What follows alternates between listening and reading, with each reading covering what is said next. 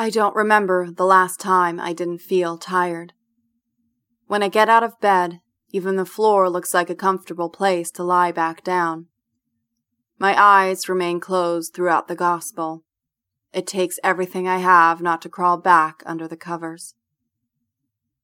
I did not find the map Prudence said my mother had.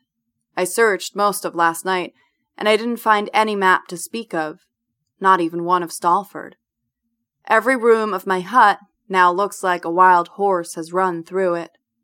Shelves are half emptied, drawers rifled through and in disarray. I'm not sure when I'll have time to clean up the mess, but it's not today. I get dressed, grabbing pants and shirt off the floor. Then I grab my gun and make my way to the stable to get Moon. I can't face Prudence. Not yet. If last night wasn't a fever dream, if she knew my mother was leaving long before she did, then I don't know what to do. For some reason, the thought of it makes me furious, as if Prudence was the one who convinced my mother to leave. Or maybe that she didn't try to stop her. If I walk into her bedroom right now, I would lash out, even though she is dying, despite her skin being covered by a sickly sweet smell, despite the sunkenness of her cheeks, her frailty. These things would not be barrier enough to stop me from saying something cruel and unforgivable. So I need time to let my anger burn itself out before I go back into her bedroom. Angry words won't be the last ones between us, not after everything she's done for me. I pull Moon out of the barn and get into the saddle. As I ride away from the barn, I turn to look at Prue's hut. Rita is standing at her bedroom window. She doesn't smile or hold up a hand to wave, but she doesn't frown or look away either. The air in the streets is thick with worship. I can hear the chanting from several roads away, and I tie Moon beside Jacob's horse. He staked out a decent spot not too far from the diner. The chanting seems louder today, but calmer. When I get into the diner, my deputies are already crowded around our table, ready for what's ahead. I curse myself for not getting more sleep and walk over to them. Let's do this. They nod. I turn to face everyone in the diner, and everyone falls silent as if they've been waiting for some sort of announcement all morning. So, as you all know, Clarice was shot yesterday, and you also know that the shooter was apprehended and has since died. Some murmurs float towards us at the table, but I raise a hand and they stop. However, Clarice was not his only victim. I leave my hand raised to stave off any commotion. A few days ago, we found Sid dead in the forest. We have reason to believe, I look directly at Abe, that other people here were targets of the same shooter. I move my gaze to catch Della's eye, and we have evidence linking other crimes to Sid's house. I don't tell them of old Rainier's cooking pot showing up at Sid's. Who was he? James calls out from the farmer's table. We don't know yet. Do you have any leads? Kaylee calls over, leaning lazily up against the counter. No, I tell her, but we would appreciate any information anyone has on why certain people were targeted. Anything at all. Anything you've heard, we want to hear it. I look back at Abe, then back to Kaylee. Kaylee is looking at Abe, and something passes between them. She nods, ever so slightly. Okay, I've got a clue for you, she says and disappears behind the counter and into the kitchen. I turn to look at my deputies, and they're all staring at me like I know what's going on. Okay? I call after her, and it comes up more like a question than I want it to. Kaylee is already coming back with a small silver box. What is that? I walk over to her as she sets it onto the counter, right in front of Abe and Della. Neither of them looks happy. It's all because of this stupid thing, Kaylee says. What is it? I stare at it. It looks strangely familiar with its knobs and silver shine. Della pushes against one of its protrusions and there is a clicking sound. Then a strange wailing leaks from the box. I inhale sharply. What is it doing? I palm my gun, ready to shoot it. Della doesn't look fazed. She sighs like she's bored. Right now, it's not doing anything. It's waiting. Waiting for what? I stare at her. She looks to the ceiling and tilts her head forward as if trying to think of the right words to explain. It's waiting to receive something. This time, I don't ask what and just keep staring at her. Messages. It can receive messages. The wailing continues, and now a soft clicking interrupts its howl every few seconds or so. I realize I've heard this sound before. In the woods. Inside the bird that fell from the sky. Its walls were covered in the same lights, the same type of sound echoing through that tiny chamber with the burnt man's body. What kind of messages? I ask her, but Abe answers for her. That we don't know. And why would anyone want to kill you for it? That we also don't know, Della says. I turn to look around the diner. No one looks surprised by the howling box. You all knew about this? I look towards Pila and Tori, the farmer's table, and then back at Kaylee. Silence and big innocent eyes answer my question. God damn it, you should have told me! I hiss and look back to Abe and Della. So what does Sid have to do with any of this? They exchange a look, and Della starts talking. He came to us a few months ago, she says. Sid did. He had found this box, washed up on the beach one day. He said he was able to receive messages and send messages, but only for a while. Then, one day it stopped working. He couldn't figure out what to do, at first. She gestures towards her father. We thought he'd gone crazy. He said he was talking to people from beyond the Forbidden Zone, that they were going to try and meet, that they were going to get food for all of us, for their people and for us. She looks around the diner, and everyone stares down at their plates. I mean, we all know that things aren't quite as easy as they used to be. Abe clears his throat and cuts his daughter off.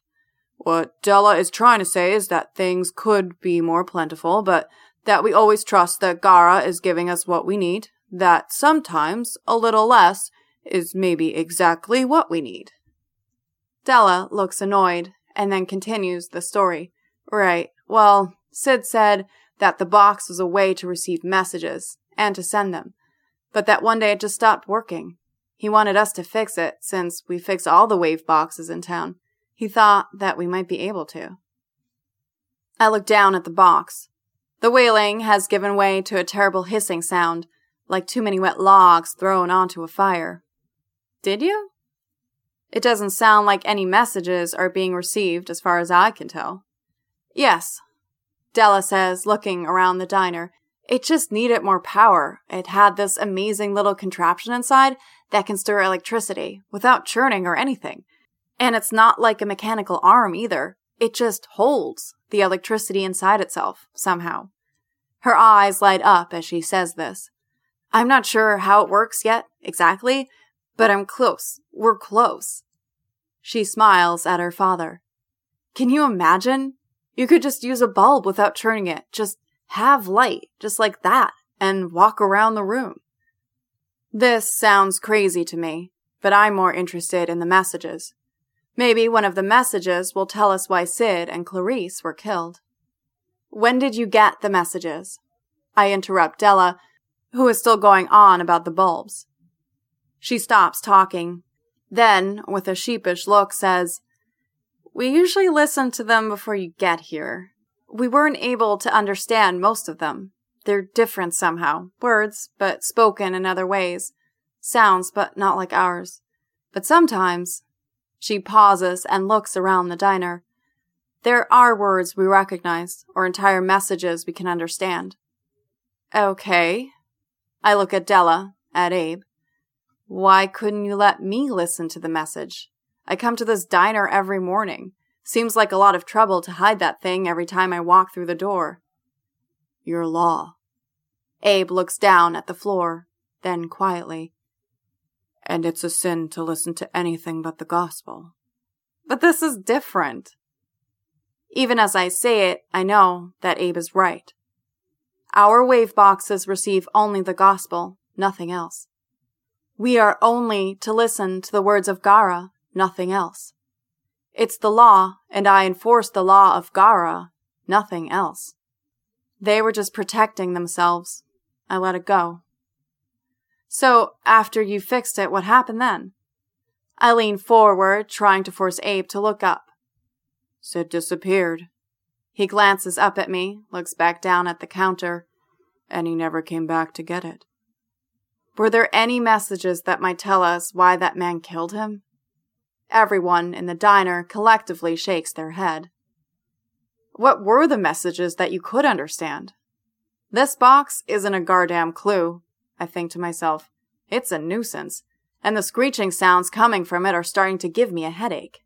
Can you turn it off, please? I ask Della, and she reaches over to flick the little protrusion back down to turn it off. But before she can, the terrible crackling is interrupted by something else. Damada! Damada! The box screams at us, and I jump. It goes silent again. Then a different voice, terrifyingly calm. Yikai goshi. The sound of gunshots, far off, muffled, repeating firestorms. What the hell is going on? I stare at the box. It's the messages, Della whispers. Ping, bist du okay? The box squawks at us. A man, his voice dark and worried. But what are they saying? I shake my head at Della. Della shrugs, but keeps staring at the box like she wants more. The box returns to its wailing and crackling. Della sighs and turns it off with the flick of a finger. So what were the messages about that you could understand? I look around the diner. Nothing. Della breaks the silence. They're usually cut off, but sometimes it's people from a place called Kanda. They say they're going to give food aid. What's food aid? We don't know. Della smiles weakly. But if you're talking about food to give away, you probably have extra. And so Sid probably figured they might want to share it with us. Okay, well, I will be taking that box for evidence. Della looks crestfallen and like she wants to object, but I just shake my head and purse my lips in warning. I need to figure out why the man in green wanted to kill people on my own time. I turn to face the room. Today, we're going to try to find the bodies of Sid's wife and a son. Colin and Scully over there are going to organize you into groups. If you know anyone who has the time to spare today, I look towards the farmers, please let them know that we could use the help. We're hoping to comb through the entire forest by day's end. Thank you. Without another word, I turn back to the counter, take the noise box in my right hand, and stalk out. Wait, Sheriff, what am I supposed to do? Jacob is beside me within seconds. You didn't mention me helping with the search. That's because you're coming with me. What are we doing? Jacob looks slightly distressed as I keep marching towards the horses, forcing him to keep up. The Forbidden Zone. I don't think Colin can handle it, and I need to check something. It's your lucky day, Jacob.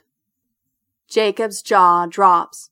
But before he can protest, I've already mounted Moon and am headed down the trail towards the frozen forest. It's silent in the woods this morning. Winter has overpowered fall faster than I have ever witnessed. The ground crunches beneath us. Frost clings to the branches as we ride beneath them on the path. The golden leaves that covered everything just yesterday seem to have vanished. Finally, I veer off to the left and head west towards the Forbidden Zone. When he hesitates, I consider reminding Jacob that I've given him a direct order, but soon I can hear Tinker's hooves behind me as they brush among the dense, frozen ground. May I ask what we are going to check on? The woods are dense, and Jacob is forced to ride behind me. That whaling box that Della and Abe had? Yes. He sounds tentative. The burnt man I pulled out of the flying thing, he had something like it. All the lights and the strange squealing sounds. So what do you want to do with it? There's a pause between us. I want to see if I can get them to talk to each other, I finally say. Why? Jacob sounds confused. Because then we know that the men and the flying bird things are talking to each other. Who cares? Jacob says, confused. I stop and turn to him.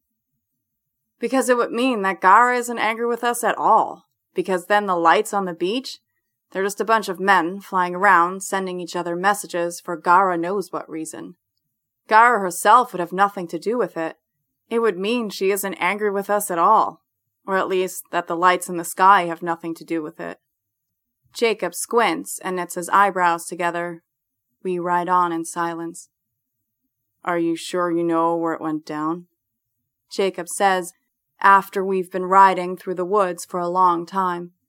The sun is high in the sky now. A white, gray light illuminates what little ground is visible among the dense trees. Yeah, it's not much further. We pass a dense cluster of oak trees, and I see the spot ahead. It was right here. What the? I slide off Moon's back and fight my way through the bushes to where the giant flying thing landed just days earlier. Jacob sighs quietly and comes over to me reluctantly. The ground is leveled, he says when he catches up and looks around, confused, then worried. I told you I knew where it was. I spin around in a circle. It's all gone. The flying thing itself, the debris scattered as far as I could see that night, all disappeared. The ground where the fires were burning has been turned over, tilled, no frost, as if someone were to feed seeds into the soil tonight. We stand in the small clearing and look around us. Some of the trees have been burnt down to stumps. There is a strange smell in the air. It's deadly silent. What do you think happened to it? Jacob whispers, and then gently grabs my arm. I look at him, and his eyes are wide. I blink, scared to speak. I'm getting the feeling that we're being watched. Then, as if putting on a show, Jacob says, louder than need be, maybe Gara took it back into the sky. Maybe, I say, matching his tone. Jacob loosens the grip around my arm as he realizes I've caught on. Oh well, I continue. Best to just head back then. We start walking towards the horses. Fast, but not fast enough to look suspicious. At least I hope so. Then we get into our saddles and make the horses move through the woods, back towards the trail, as fast as they can go. Did you see anyone out there? We've made it back to the trail in Stallford, and now we're galloping at full speed. More than one. Jacob pants, and a chill runs down my arms. Maybe 5 or 6, right behind where you're standing. We wouldn't have stood a chance. Gara, I whisper. Sweat drips down my spine towards the saddle. 3 of the people who got near that noisy box got shot. 2 of them dead. And now they clean up the site where something crashed. Something that also had a box like that. Jacob tries to reason through it, his breath coming out ragged. We haven't slowed down one bit since getting back on the trail. The horses seem to sense our fear, and their hooves pound in quick bursts. They? Who do you think it is? I pant back at Jacob. Who cares most about enforcing the law of Gara? He looks at me as if it's obvious. I mutter, "God damn it," under my breath, realizing what Jacob is saying. If he's right, we're dead meat. When we see the law offices ahead, we fall into a trot. It doesn't look like anyone is back from the search yet. We keep looking over our shoulder and tie up the horses as fast as we can. Inside, I sit by the window and look out, standing guard. I don't think the men Jacob saw in the forest followed us all the way back. but keeping watch eases the tension in my chest just a little. Sheriff? Jacob says and hands me a mug of brew. I startle. I didn't even notice him going up back to boil water. Thanks. I purse my lips and blow across the hot water surface, then take a sip, burning my mouth anyway. Sorry, hot. Jacob smiles. He's still standing next to me, with his own mug clasped in his hands, looking out onto the road. It'll cool. I look back outside. Jacob, can I ask you something? Mm-hmm. I take this as a yes and go on. Why did you stop treating me like I was sheriff a year into the job? When I came back from New York, everything was fine, and then you just... I motion upward with my right fingers. Flipped. At first, I think he's going to ignore my question, but then Jacob sighs. I was jealous, he says. I held it in for a year, and then I just couldn't anymore. My dad was sheriff. I was supposed to be sheriff when he died. I never thought it would be any other way. Not once. My entire life, I never thought someone else could be sheriff but me.